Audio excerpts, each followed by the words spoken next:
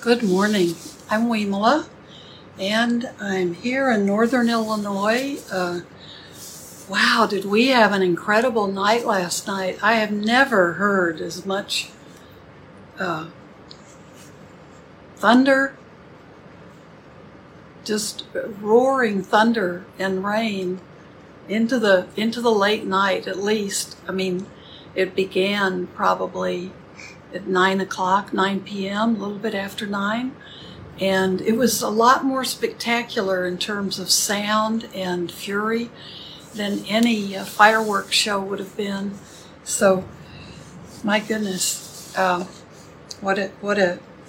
it was kind of incredible and beautiful in a lot of ways. Just the noise was just endless for such a long time.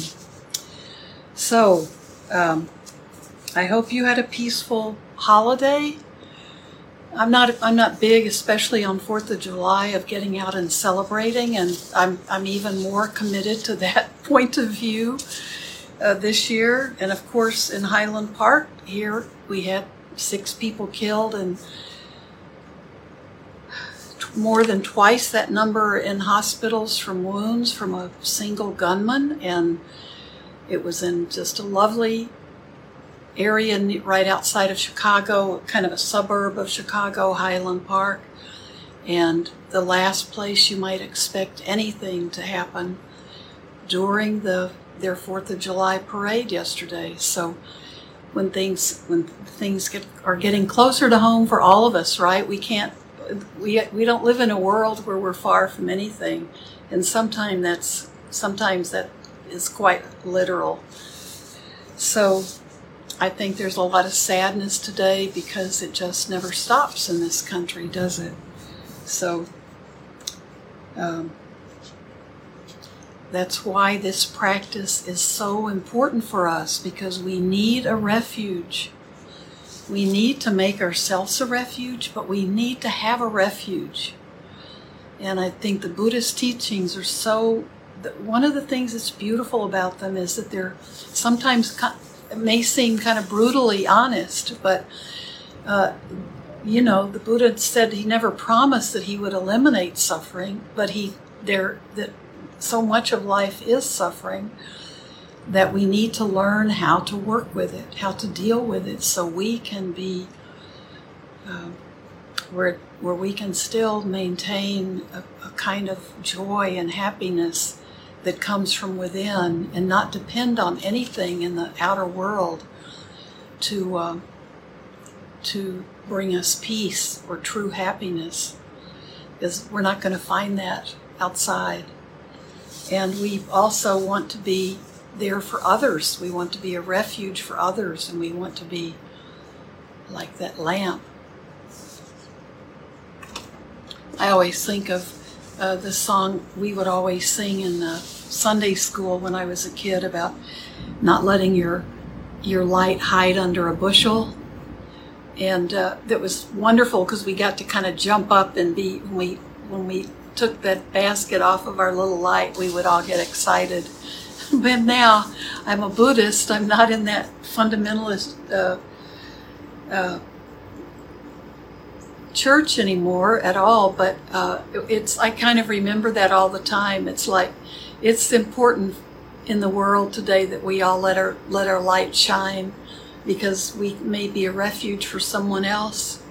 We may be able to help someone else out of just, there's a lot of depression these days and a lot of anxiety, and we're not immune from it.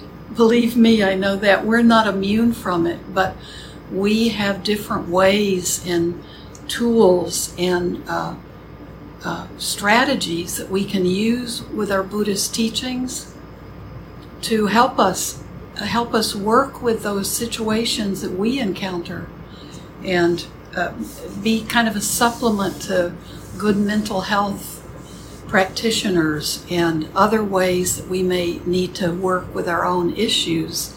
But we can also use our practice and the Buddhist teachings to help us in those situations. They're just our meditation alone and practicing metta and Yeah, Doreen, others, I know people are struggling. It's difficult. And we don't know, right now we don't know. This country needs some healing. And that means that all of us need some healing. And so what we need to do is to be able to hang in there and find noble friends, and try to, if we have a spiritual practice, to try to be faithful to that practice. Whatever it is, if it's a spiritual practice, it's, that you feel good about and that is helpful to you, embrace it and let it help you. And anything else that really helps. And I don't mean recreational drugs or alcohol. Those are ways that a lot of people want to get away from it. So even those kind of problems are on the rise. But we need to all be able to stand together and be clear that our spiritual lives can be maybe the best medicine right now for dealing with this world. And we're just seeing samsara, that those worldly conditions, we're just seeing them just ripe. I mean, this is such the flourishing time for, if something bad can happen, just hold on and it's going to happen. So we have to find our own island of peace, and that has to be from within us. And that's why we're all here.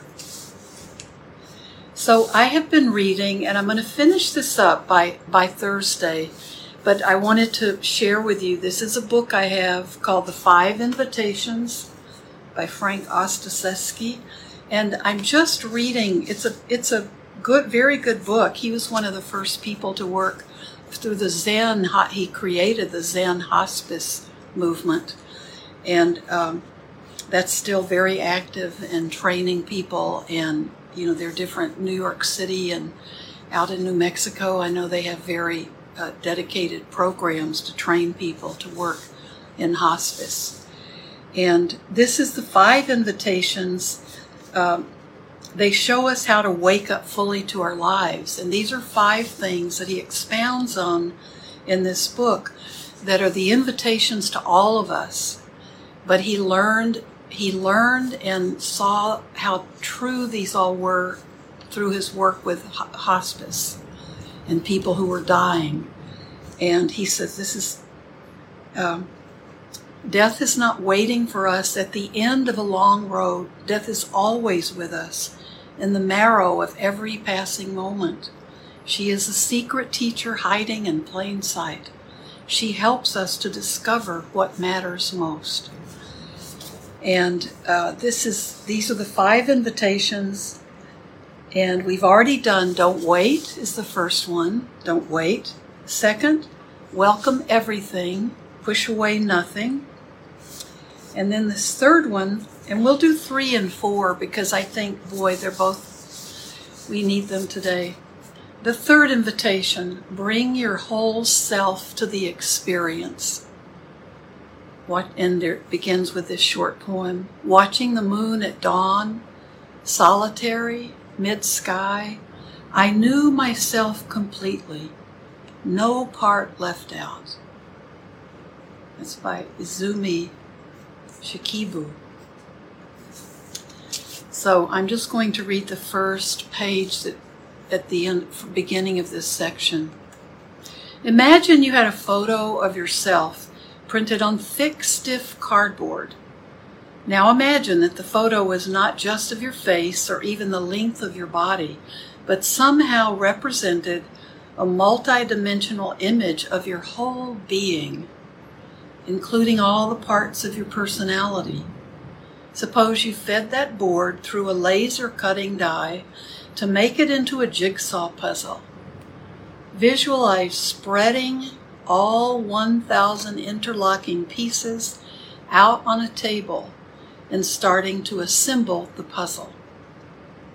You might begin with the corners or an easily recognizable part like your hand or ear. Perhaps your eyes, since they are said to be the window to the soul. But as you progressed, you might come upon a puzzle piece you didn't like. For example, your fear. You might muse, I think I'll leave this piece out. Or you might come upon your lust and say, no, my spiritual people told me that lust is no good. I can't include this piece. And so it would continue with you deeming certain aspects of yourself acceptable and other parts totally unacceptable. After a while, you wouldn't be able to recognize yourself in the puzzle because you would be looking at such a fragmented image. You wouldn't be able to see the full picture. We all like to look good. We long to be seen as capable, strong, intelligent, sensitive, spiritual, or at least well-adjusted. We project a positive self-image. Few of us want to be known for our helplessness, fear, anger, or ignorance, or want others to know that sometimes we are more of a mess than we'd like to admit. Yet more than once I have found an undesirable aspect of myself, one about which I previously had felt ashamed and kept tucked away, to be the very quality that allowed me to meet another person's suffering with compassion instead of fear or pity. My own experience of abuse allowed me to empathize with both the abused and the abuser, to help each find forgiveness for their anger and open toward their fear. It is not our expertise, but rather the wisdom gained from our own suffering, vulnerability, and healing that enables us to be of real assistance to others. It is the exploration of our inner lives that facilitates us in forming an empathetic bridge from our experience to theirs. To be whole, we need to include, accept, and connect all parts of ourselves. We need acceptance of our conflicting qualities and the seeming incongruity of our inner and outer worlds. Wholeness does not mean perfection. It means no part left out. I really like that. Isn't that? It's a great thinking of it as a puzzle. And those pieces the puzzle doesn't make sense if you leave out pieces that you don't like. And that's a lot. That's very much about, I think, self-compassion too. So let's see if there's something at the end of this section. Oh, this is. It's ending on. It's talking about compassion. Sometimes the presence of compassion seems to heal a particular pain right away, but sometimes the presence of compassion and loving kindness allows us to stay with suffering that might otherwise prove too difficult for us to tolerate. But by staying with pain and suffering, compassion allows a deeper truth to be revealed. My friend Michael lived with multiple sclerosis for almost 25 years. He and I worked together for 15 of those years, preparing for his dying. Yes, for 15 years we talked. Once after he came home from a bad bout of pneumonia in the ICU, he said, "Frank, I'm not going back." I said, "You're not going back to the hospital?" "No, I'm not going back." "How come, Michael?" I asked. "I got really scared, all the work we've done, and I'm still scared." There was a long pause while we both took in the depth of Michael's suffering. Then in a moment of clarity that came from compassion more than expertise, I said, "Oh, Michael, that fear will never go away. The part of you that is scared will always be scared." At first, Michael looked a bit stunned. But after letting the words touch his heart, he said, Wow, that's the most comforting thing anybody has told me about this whole situation. It wasn't resignation, it was an understanding that while the fear was there, he was aware of the fear, and he could access that dimension of himself that was not scared. Awareness could be with the fear. I'm going to read that sentence again. Awareness could be with the fear. Fear was no longer the only thing in the room. Now compassion was also present. It provided the necessary breathing space to see that the fear was workable. For a moment, Michael was the one who was not sick. Compassion requires that we get in touch with what hurts. It's the pain, the suffering itself, that invites compassion to manifest. The intelligence of compassion brings forward a kindness that is not trying to get rid of suffering. This goes counter to the ego's wishes. Ego only wants to be protected from pain. Compassion opens to pain. We have a closet full of strategies that we can employ to keep the unpleasant at bay, to keep suffering at arm's length. Our defenses render us blind and can mislead us about the true sources of our suffering. Fear, anger, guilt, worry, resentment, shame. These are all painful reactive symptoms. Our psychological defenses can mask deeper dynamics in our psyches, keeping us from understanding the more fundamental causes of our suffering. In this way, our often unconscious defenses serve to recycle our suffering. When compassion is present, our defensiveness can relax. When our defenses are down, we can look objectively at our situations and see the true origins of our suffering. Then we can intervene skillfully to address the real causes and not just the symptoms. So another aspect of compassion is the capability to be with suffering as a means of coming to and experiencing more truth and greater freedom. Once during a talk in Germany, Bernie Glassman Roshi referenced Avalokiteshvara, the Bodhisattva of compassion. The deity is pictured with 1,000 arms. In each hand there is an ear. In each hand there is an ear to hear the cries of the world. The ear is in the palm of his hand.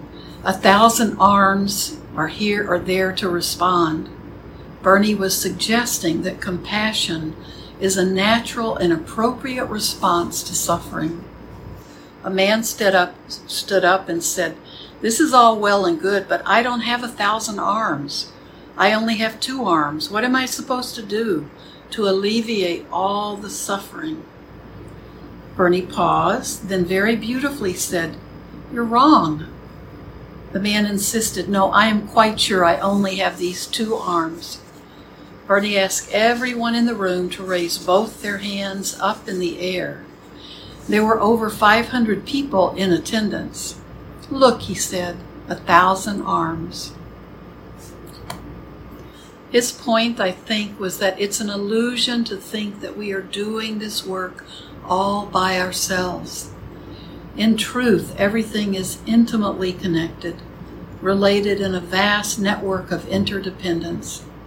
All our thoughts, feelings, and actions affect everything else in the network.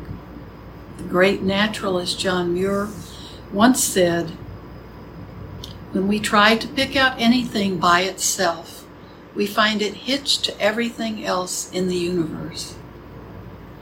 Which brings us back to the ocean, in which each of us are individual waves, unique yet inseparable from the whole. When we look at reality from the vantage point of the separate self, we're constantly searching for what distinguishes us from others. All we see are things falling apart. All we see is suffering. But if we shift to the vantage point of connectedness, we can feel the harmony. We don't completely abandon our personalities, but we adopt more inclusive points of view. I think that's speaking exactly to why we have a Sangha, why we have this creation of a Sangha even here on Facebook or wherever we go, to be connected with people with similar values and similar wishes and levels of compassion. I'm going to read that again. If it's just us individual, all we see is suffering. But if we shift to the vantage point of connectedness, we can feel the harmony.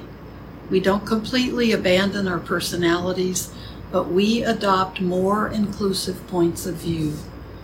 Compassion is what enables us to come close to suffering, to know through intimacy. When we get that close, the illusion of I and other falls away. We know ourselves to be part of this web of mutuality.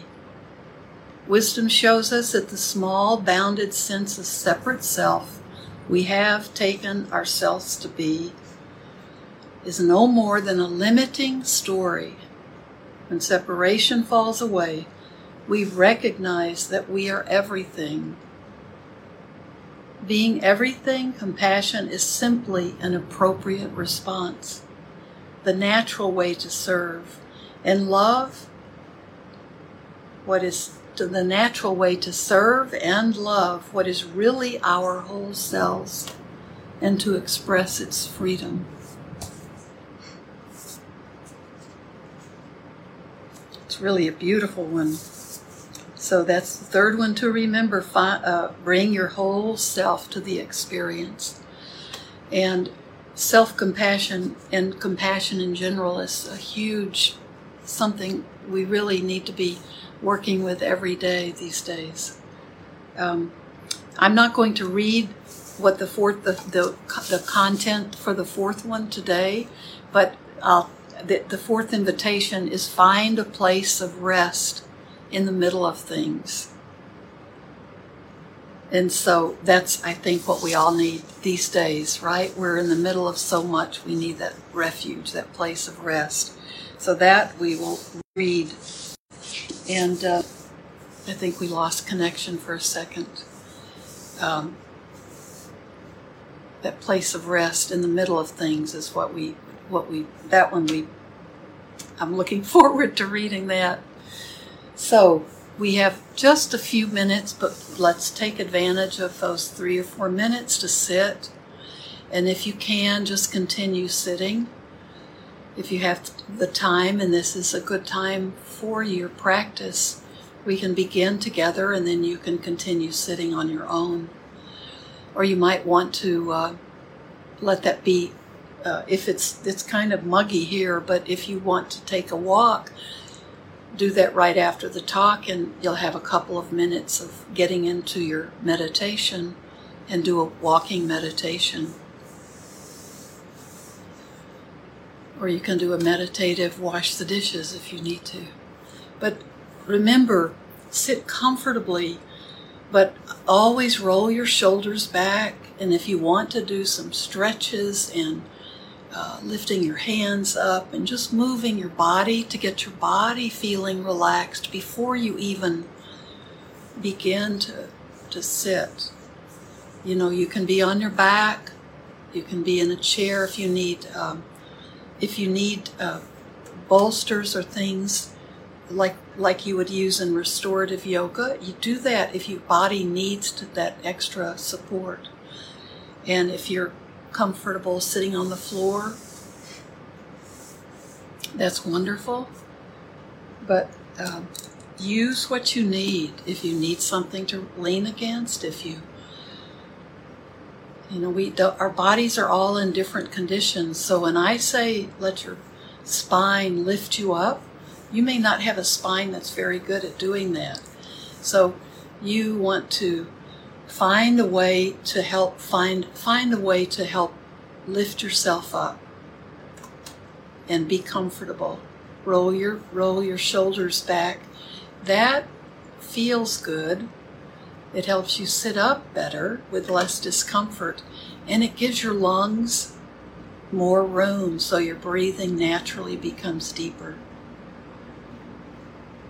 Our breath these days is more precious than ever because during the day it's really good to stop and just stay with your breath for a few minutes anytime during the day.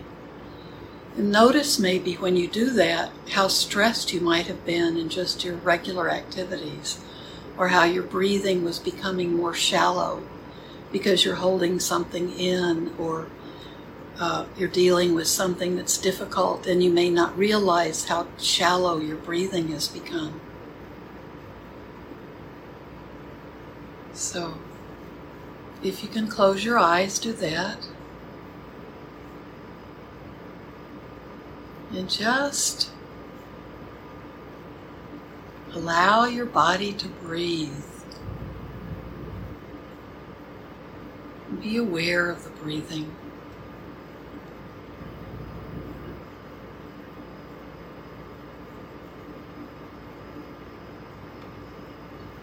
Breathing in and out through your nostrils.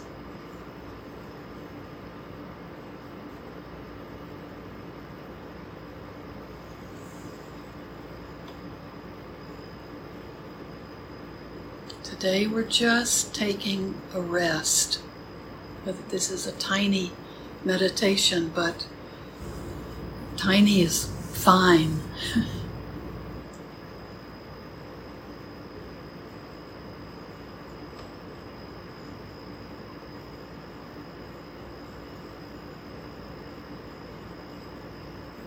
You can observe your breath either around your nostrils. Just observe the breath as it goes in to your nose. And then again, you observe it just as it comes out, and you notice it then where you feel your breath around your nostrils, or right inside your nostrils where it might tickle, or you notice the air is cooler going in and then warmer going out, or you notice how it may tickle above your upper lip. You don't follow the breath through your body, and you don't follow it out your body. You are just paying attention to the body.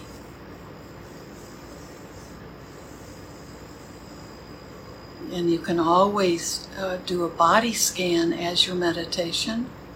So we're always wanting to stay in the body. That's where all of our lessons are. We don't need to go anywhere. We don't need to go outside of the body or have an out-of-body experience. That's not what we're doing. And if you like, you can also just be aware of your belly when you're aware of the breath. As you exhale, your belly contracts a bit.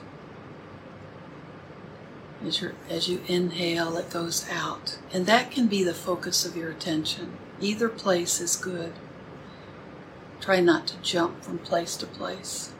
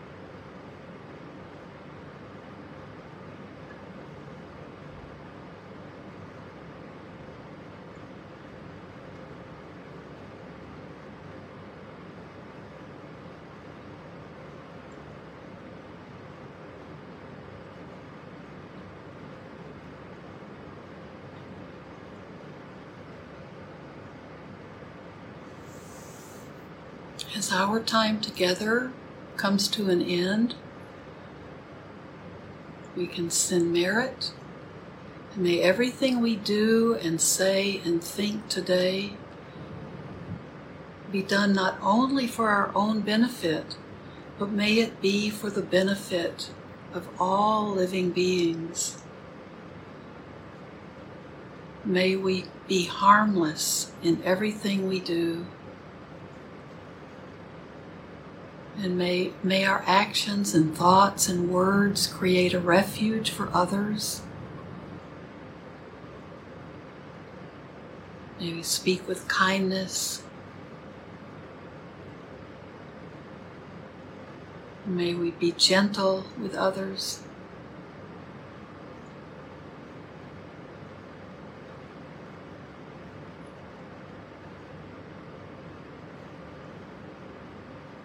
May we have compassion for ourselves and for others. Thank you. Have a good day, and remember everybody. I think everybody you meet and every animal, they all had to live through all that thunder and lightning last night. And,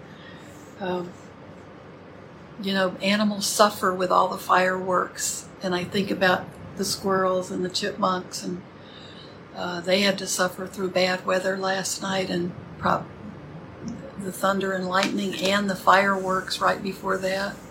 So be gentle with every being you meet today, and know that everyone's probably some level of suffering. There's something difficult going on, or some anxiety or confusion about the world right now. So we can let peace begin with us. So I'll see you Thursday, and I want to also begin sharing with you this beautiful book. It's Tara Brach's book, Trusting the Gold. And it's a small, beautiful, they're watercolor illustrations, but the more I'm reading in it, and I'm just cherishing it. And it's at first I thought, it's going to be kind of something light, like almost like a small coffee table book, but it's not at all. It's very deep and profound. And so there's so much in it that we need today. So I'll start reading this, but we'll finish the 5 invitations first on Thursday or Friday. All right, thank you very much, and thanks for being such a big part of my practice. Bye-bye.